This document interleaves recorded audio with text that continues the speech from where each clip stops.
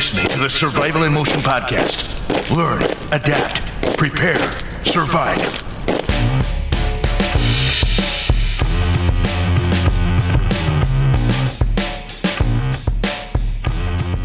Hello, everyone. This is author Cal Wilson. Welcome to another episode of the Survival in Motion podcast.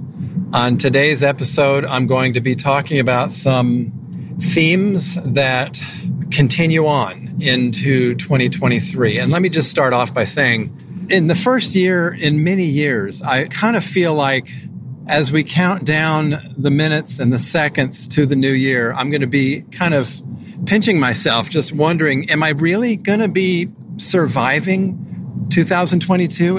Am I going to make it? Is our country going to survive? Is my family going to survive? I mean, even to the very end of this year, my wife was in the hospital a couple weeks. More on that at the very end. But 2022 is just one of those years where I think, man, I'll be glad when this year is over with. If I survive, if we survive, I don't know. I mean, I'm really wondering. So I wanted to talk about some themes that seem to be kind of getting started in 2022 and continuing on and probably getting worse in 2023. And I'm in the mobile recording studio, as the great Bob Mayne coined that phrase. Hope you don't mind, and I hope there's not a whole bunch of traffic noise. All right, first off is the economy. Now, the one thing I wanted to focus on if you're skeptical. Now, of course, there are always exceptions to every rule. And in your pocket of the economy, things might be great, or your job situation, things might be great, but there's something that's out there that's pretty reliable, and it's really flashing a really bright red light, and that is the yield curve. And let me explain what that is. There's a yield curve that kind of starts with the shorter term government bond yield, and then it goes to the longer term government bond yield. And history has shown that when the yield on very short term government bonds, when that yield is a lot higher than the 10 and 30 year bonds and their yield, then a recession is straight ahead. And that's been pretty reliable. Now, every once in a while, this flops back and forth. And every once in a while, like the end of 2018, there was a little bit of an inverted yield curve. And a couple of people were saying, but it then flattened out. And then the shorter term bonds became lower yield than the longer term bonds. But anyway, right now, it's not even close. And it's been that way for several weeks. Now, anything can change. And I hope I'm wrong. I do. But when the yield curve is this inverted for several weeks like it has been, that means we've got a pretty ugly economy straight ahead. And by that, I mean it'd probably be negative growth in the economy for a couple of quarters. That's known as a recession. And a lot of layoffs happen. A lot of businesses find that their business dries up. So there's really no escaping it. If you're an employee working for somebody else, don't be surprised if there will be a round of layoffs coming through. And if you have your own business, you're not clear of this either. You'll probably find out that a lot of your potential clients have decided, no, or your potential customers will say, no, I'll put this off, What's going on is the Federal Reserve has raised short-term interest rates in an attempt to lower the United States inflation rate from where it peaked a couple months ago of 9%. They're trying to get it back down to 2%. And there's a decent chance that they might overshoot that. In other words, that they might go down to zero, that inflation might go down to zero, or it might become negative inflation, and that's known as deflation. And that's really bad.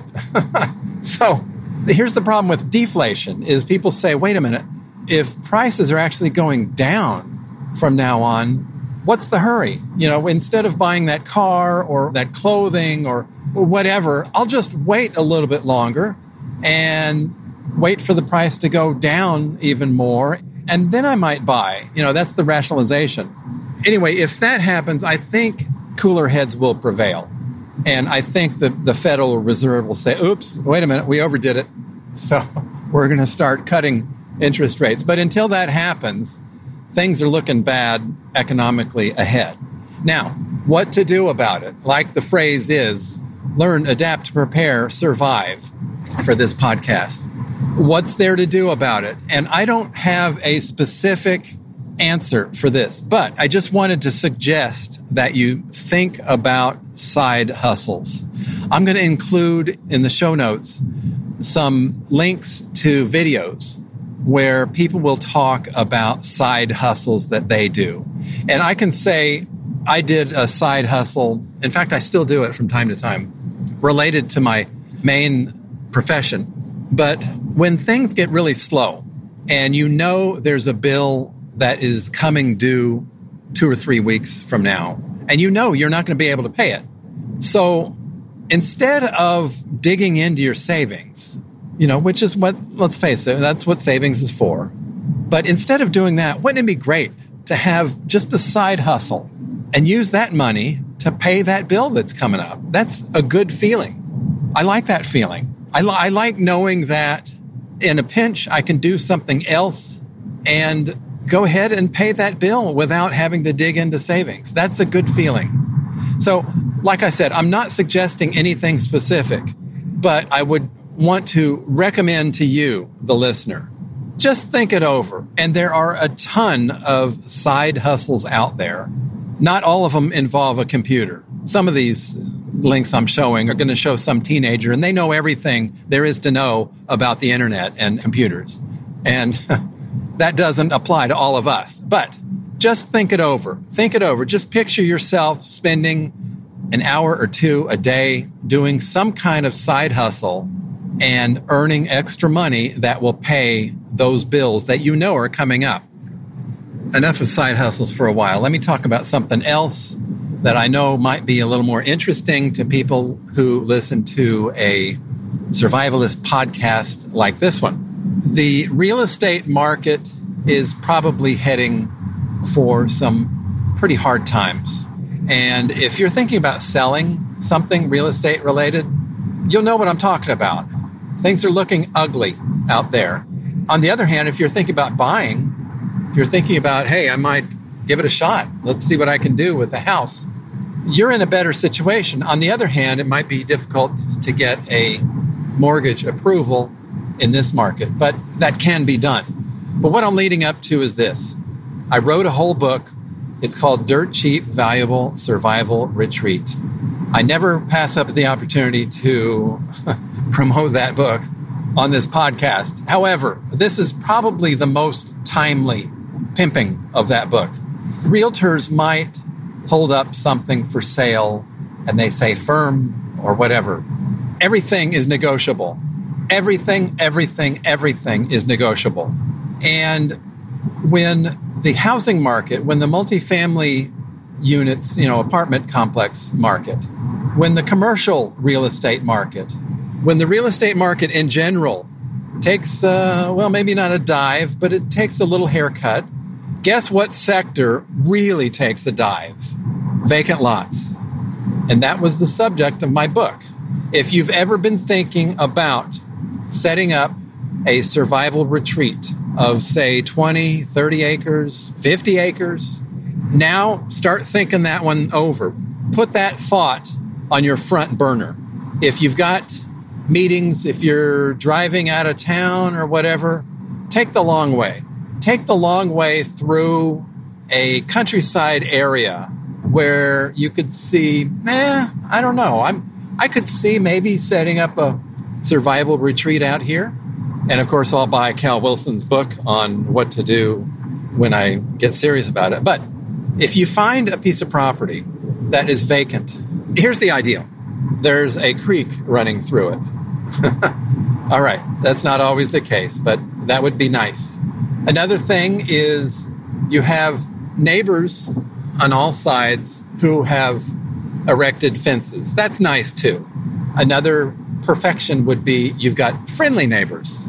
You've got neighbors who You could see meeting for lunch somewhere. Hey, what's the latest in this area? You know, I'll never forget, after my wife and I bought our survival retreat property, we had a neighbor call us up and leave a voicemail. Hey, the county is thinking about screwing one of the neighbors on my side with some kind of easement hiking trail through their property. All the neighbors in this neighborhood are getting together. We're going to the local county meeting and we're going to speak. And of course, we went there. I made a few comments at the podium and we all went down in flames. Apparently, there was a hiking trail from 50 or 70 years ago or something that never quite got closed down. So some neighbor, like 4 or 5 lots over, bought that property. And I don't know if they should have known beforehand. I don't know. But next thing you know, they're thinking about building a house on that property. And the county notifies them, hey, there's a hiking trail that we're going to, I forget the legal word, reinvigorate or whatever, from way over here to way over there, and it's going through your property. And of course, all of us property owners were pissed. We showed up at the county meeting. We all made a big stink, and then we all went down in flames. We all lost big for that neighbor, but it's a way to kind of get to know neighbors. And we all went out to have lunch together afterwards and kind of licked our wounds together. And it wasn't my property, so I wasn't directly affected. But stuff like that, you kind of get to know neighbors and enjoy them, and friendships develop, that kind of thing. But anyway, I was talking about the perfect property. Even better than having a creek going through it and well-defined boundaries that are fenced off, and maybe even a front fence and then a gate and then a nice dirt road that has a lot of gravel packed into it. Even better than that would be a situation where it's landlocked and there's a property owner between your possible property and the road, and they are willing to discuss an easement road. There's also something called easement by necessity, which is more of a forceful thing of that. But anyway, there are a number of issues to consider when you're looking at a vacant lot of, say, 20 to 50 acres to 100 acres, whatever. And now is the time. We might not get to a better time when raw land out in the country is at a lower price. And like I said, everything is negotiable. That's one thing I can say from my line of work. When it comes to negotiations, just go ahead and make a lowball offer. You know, what's the worst that can happen? They'll laugh at you and say, hey, you're kind of silly. Go over there. You know, go out of my immediate location. I've had that happen to me. I've lived. So who cares? You know, everything's negotiable. Give it a try. And if you get laughed at, somebody says, no, this is a $300,000 property and you're offering $75,000, take a hike, go pound sand, get out of here. Then you can always say, hey, is there something we can talk about? Is there any kind of in between here? Might there be some kind of owner financing for a little bit more? And keep this in mind. You can look up properties on Zillow, I believe it is. And Zillow will tell you how many days this piece of property has been on the market.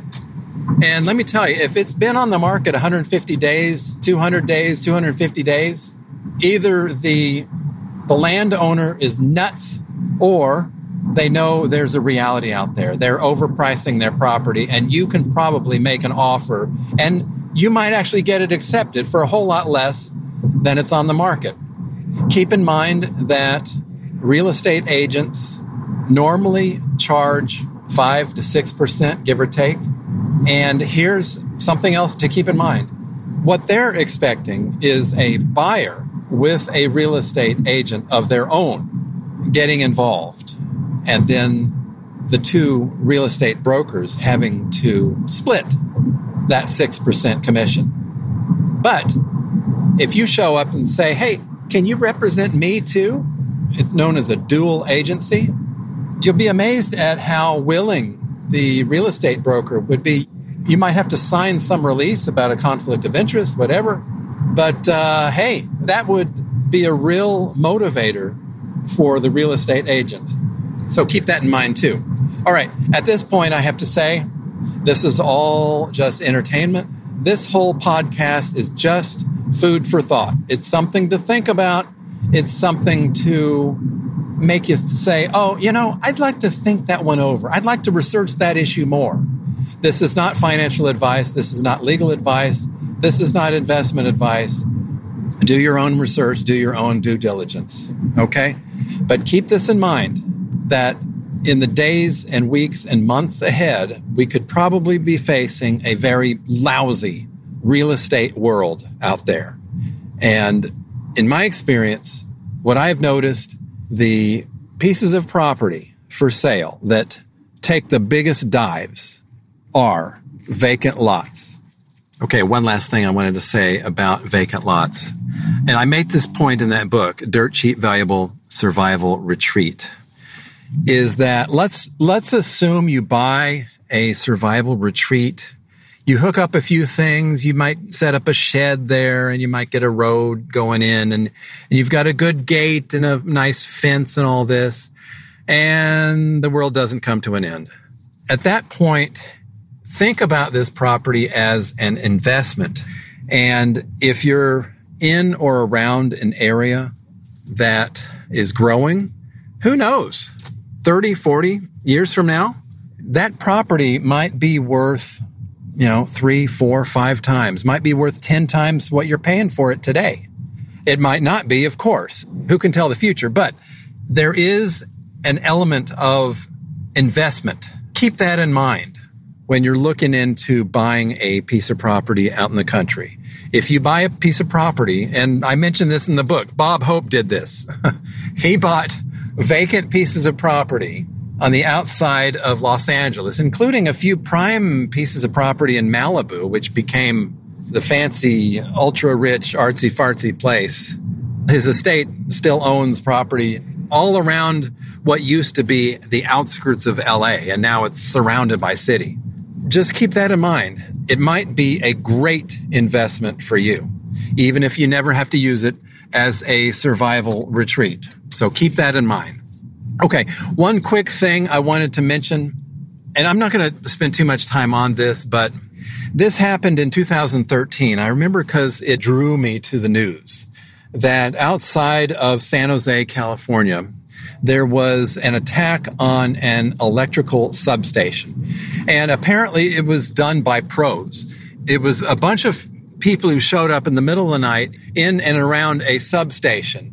What's a substation? Well, you see them all around. You're driving around and you see metal, chain link fences surrounding a bunch of transformers, and a bunch of power lines go in and a bunch of power lines go out. And it's a very essential part of the electrical grid. Well, anyway, in 2013, outside of San Jose, California, several people in the middle of the night showed up with AK-47s. And we know that they were AK-47s because a bunch of spent casings were found around. And those casings were wiped of fingerprints. So whoever did this knew what they were doing. This was probably a trial run, by the way. They shot up this electrical substation.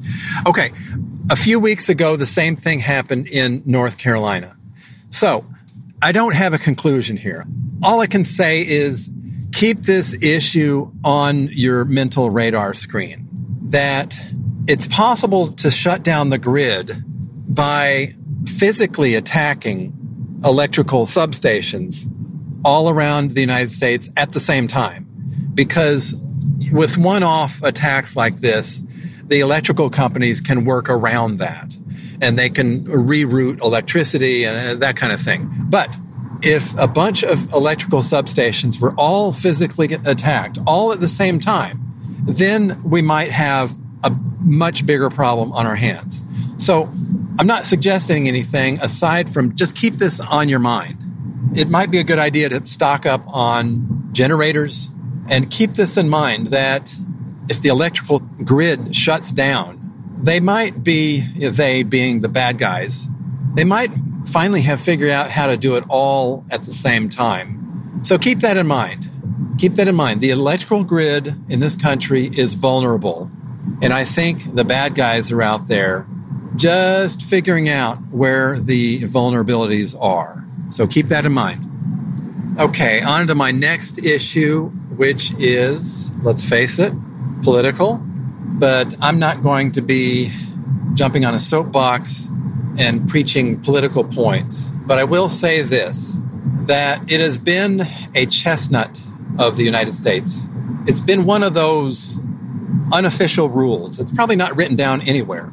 But the peaceful transfer of power in the United States began, I think it was John Adams, who was the president after George Washington. He was president for 4 years, and then I believe it was Thomas Jefferson. They developed political parties, and the opposition won. And there was a peaceful transfer of power in the United States. Now, you hear this in other countries as well, other countries that are healthy democracies. We're starting to see some chinks in the armor as far as that goes. Now, there's something about Donald Trump who, I thought Ronald Reagan was hated by the left, but, Donald Trump just has a way of just infuriating members of the left, Democrats.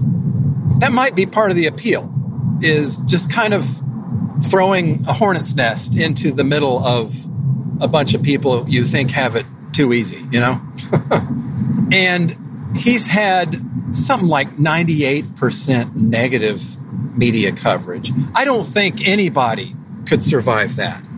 So there's a little bit of, well, come on, what do you expect? Yeah, okay, I get it. I understand that. But it's part of what makes this democracy in the United States a stable democracy is that you don't have to worry of the opposition winning and that the losing party might face criminal charges or might get thrown in jail or whatever. And I remember driving home from work, I think it was August 8th, just thought I'd mosey on over and check out the news. And then I saw that FBI agents were raiding Mar-a-Lago in Florida. I pulled over. I thought, wait. Did I just read that right? The FBI is conducting a raid on the home of a former president? I don't care what they're looking for. I mean, this better be a big deal. And of course it was not. It was some kind of back and forth on presidential documents that one side thought, no, you shouldn't have taken off with those documents. The other side said, no, this is okay. It's been done before, a little back and forth. But the FBI raids Mar-a-Lago, are you crazy? And now there's been a special prosecutor put in place, and this guy's a real partisan, by the way, to look into filing criminal charges against Donald Trump. This is not good. It's almost like the ship is sailing right now. The next Republican president who gets into office, who defeats a Democrat who is sitting in office, I think the question will legitimately be asked, hey, I wonder what criminal charges are going to be facing that outgoing president. And then back and forth and back and forth. Eventually, this country will become less of a stable democracy.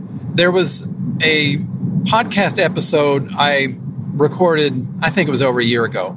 There's a great historian I talked about who said that basically every great, strong empire lasts almost exactly 250 years. And you might say, well, what about the Roman Empire? Well, there was the golden age of the Roman Empire. That was exactly 250 years. The British Empire, 250 years. The Portuguese Empire, the Persian Empire, they had their own empire. All of these empires last almost exactly 250 years. Well, here we are, the United States, I think we're about 240 years old. So this might be one of several things that will lead to the fraying of the edge. And I hope I'm wrong, by the way. This does not make me happy to make this observation quasi-prediction. But here we are. It's one of those things that makes the United States a secure, stable democracy, and it's going right out the window. So here we are. It's another thing to keep in mind. Our country is less stable of a democracy than we used to be. Okay, on to my last topic here. The phrase learn, adapt, prepare, survive kind of in my mind as I talked to you about this last topic, which is that my wife was in the hospital for 2 weeks with pneumonia. Now, she had other things. Supposedly she had COVID. I had just tested her on COVID and it was negative. But there you have it. The doctor says, no, she had COVID. The doctor also said she had the flu and then she had pneumonia. She had real shortness of breath, serious shortness of breath. And with pneumonia came sepsis. That's where there's a whole bunch of bacteria in your blood system. And pneumonia kills a person by constricting the oxygen that they get into their system and running up a bunch of bacteria in your blood system. So it was really bad. I'm happy to say my wife is home now. She's still recovering. And let me tell you about pneumonia. Pneumonia is horrible. I mean, the more I learn about pneumonia, the more I think, maybe I should have a podcast episode just on pneumonia. I think it's the 6th biggest cause of death in the United States. And it always starts with just a cough and you feel like you've got a cold and, well, I'll throw this and I'll make it through. There's a friend of a friend who had this just ongoing cough. He thought, this is kind of a bummer, but I'll get through it. I've had other coughs. And then this friend of mine told me that his friend said, okay, I'll make an appointment with a doctor, see what he has to say tomorrow. And he died on the couch watching TV. And remember Jim Henson? Jim Henson, look him up and notice how he died. He had the same thing. He thought it was just kind of an annoying cough or cold that he couldn't shake it. And he had a couple of trips to fly back and forth. And his last trip, he was flying, I think, from North Carolina back to New York. And he just started thinking, no, this is a little bit worse. This is worse than just a standard cold or cough or whatever. And by the time he made it to the hospital, it was too late. And among his last words were, hey, can you die of this? Apparently you can. Pneumonia is bad news. And don't be surprised if I come out with a podcast episode just on pneumonia. I had walking pneumonia a few years ago. It's not even close. Walking pneumonia, you take some azithromycin for a few days and you're good to go. And I was good to go. It was nothing. It was nothing compared to what I saw with my wife. And she spent 4 days in intensive care, by the way. It was really, really bad. The reason why I'm bringing this up, I could use the sympathy, of course, but the main thing is this phrase I've heard by well-meaning people. Let me know if there's anything I can do to help.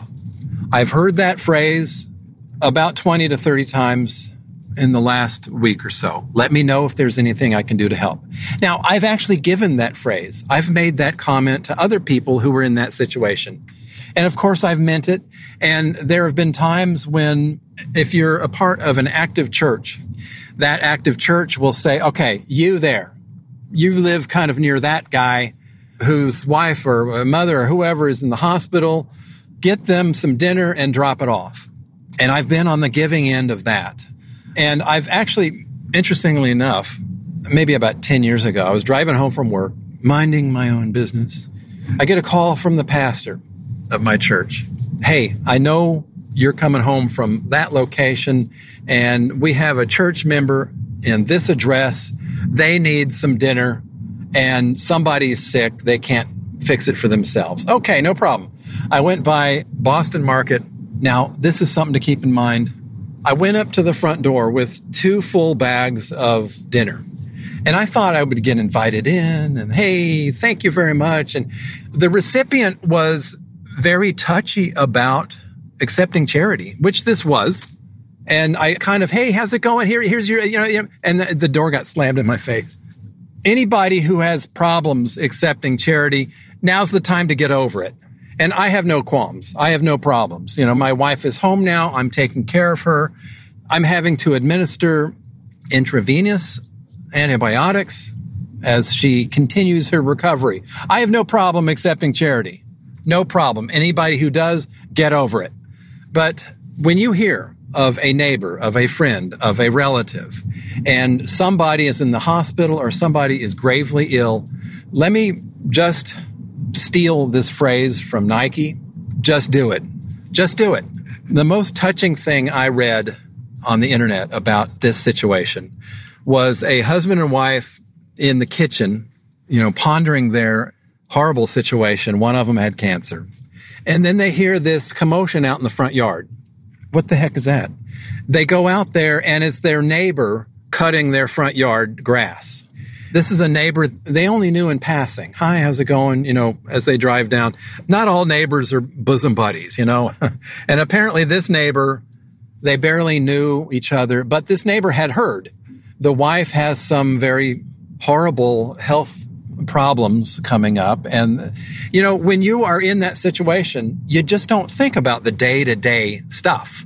That's why I think that phrase, let me know if there's anything I can do to help, that presumes that the person you're saying that to still has the frame of mind. They're thinking, okay, I got to get some groceries and I got to clean the dishes here. I got to put the garbage out on the street. No, they're not thinking about that. That's why it's a well-meaning phrase, but you're like ships in the night, passing each other. A person with a spouse who is gravely ill, they're not thinking about what they might need day to day. So just do it. Go out with your lawnmower, cut the grass in their front yard. If they're in a neighborhood where they need their garbage put out on the street the night before garbage day, do it. There was a friend of mine at church, not a great friend, but I heard that he came down with brain cancer and his wife had gotten a hospital bed in the den, on a hospice, that kind of thing. And I knew I had a free day coming up Thursday. So I showed up Tuesday, just knocked on the door. I said, hey, wife, I've been following what's been going on. I'm coming by Thursday. And my intention was I'm going to start with the laundry. I'll put everybody's laundry in the washing machine, get that going, go to the kitchen, do the dishes, get that going, go back to the laundry room, put the wash in the dryer, and then go back to the kitchen, put all the dishes back where they used to be, then clean up the kitchen, empty all the trash. That's what I was going to do. I was going to spend a whole afternoon doing this. And I could tell, just her facial expression, what she was going through. And she was a little bit hesitant about accepting charity, I know, which she shouldn't have been. But I said, I'm coming by on Thursday, just so you know. Okay. And then I left, and then I got a call the next day. Some in-laws from a couple states over were driving over, and that's what they wanted to do. All right, so I was out of a gig. But that's the thing you need to do. If you have a neighbor, friend, if you have a relative, and somebody's in the hospital or gravely ill, just go and do it. Just show up. Say, I'm going to do this. Here's some food. Here's dinner. And by the way, let me clean your dishes. Let me throw out your trash. Stuff like that. I'd like to emphasize again, you might mean well when you say, hey, let me know if there's anything I can do. I would recommend a Safeway gift card or a grocery store gift card. But see, that assumes that they have time and they're thinking about what groceries they need. A lot of times that's just not the case. So instead of doing that, what you might do is knock on the door and say, hey, I'm here to assess what groceries you need. Look in their pantry, look in their refrigerator, and just think to yourself, okay, if I was living here, what would I want? It looks like they're missing some butter here. Okay, I'll get some butter, milk, whatever. They might need some bottled water. They might need, some lasagna, something that could warm up quickly, for a dinner, and just go and do it. And that's how you can be the most helpful for people in that situation. And that's what a few of our friends at church are planning for us, and I greatly appreciate it. I think we don't need as much as what they're planning on doing, but I have no problem accepting the help that is being offered to us, and I greatly appreciate it. Anyway, in closing, I wish all of our listeners here a great Christmas. Don't forget that Christmas is a celebration of the birth of our Lord and Savior, Jesus Christ. It's probably not the exact day, but I've done some research and I've read other research. I think it's close to the actual day of Christmas, the actual birthday of Jesus. I made this point a few podcast episodes ago. Remember, when you look in the news and you think, as do I, that this is nuts, there's a lot going on out there that is absolutely crazy. Just remember what is said in the 118th Psalm. This is the day that the Lord has made, meaning that God is still in control. His ways are not our ways. This is not what I would enable to go on. I mean, the news out there is nuts. It's crazy. But remember, we're all just passing through. Those of us who are Christians, this is not really our world. We're just passing through. So this is the day the Lord has made, and we shall rejoice and be glad in it, and God is still in control. I hope you have found today's episode of the Survival in Motion podcast entertaining and informative. I hear the music, which means our time is up. Thank you for joining me. God bless.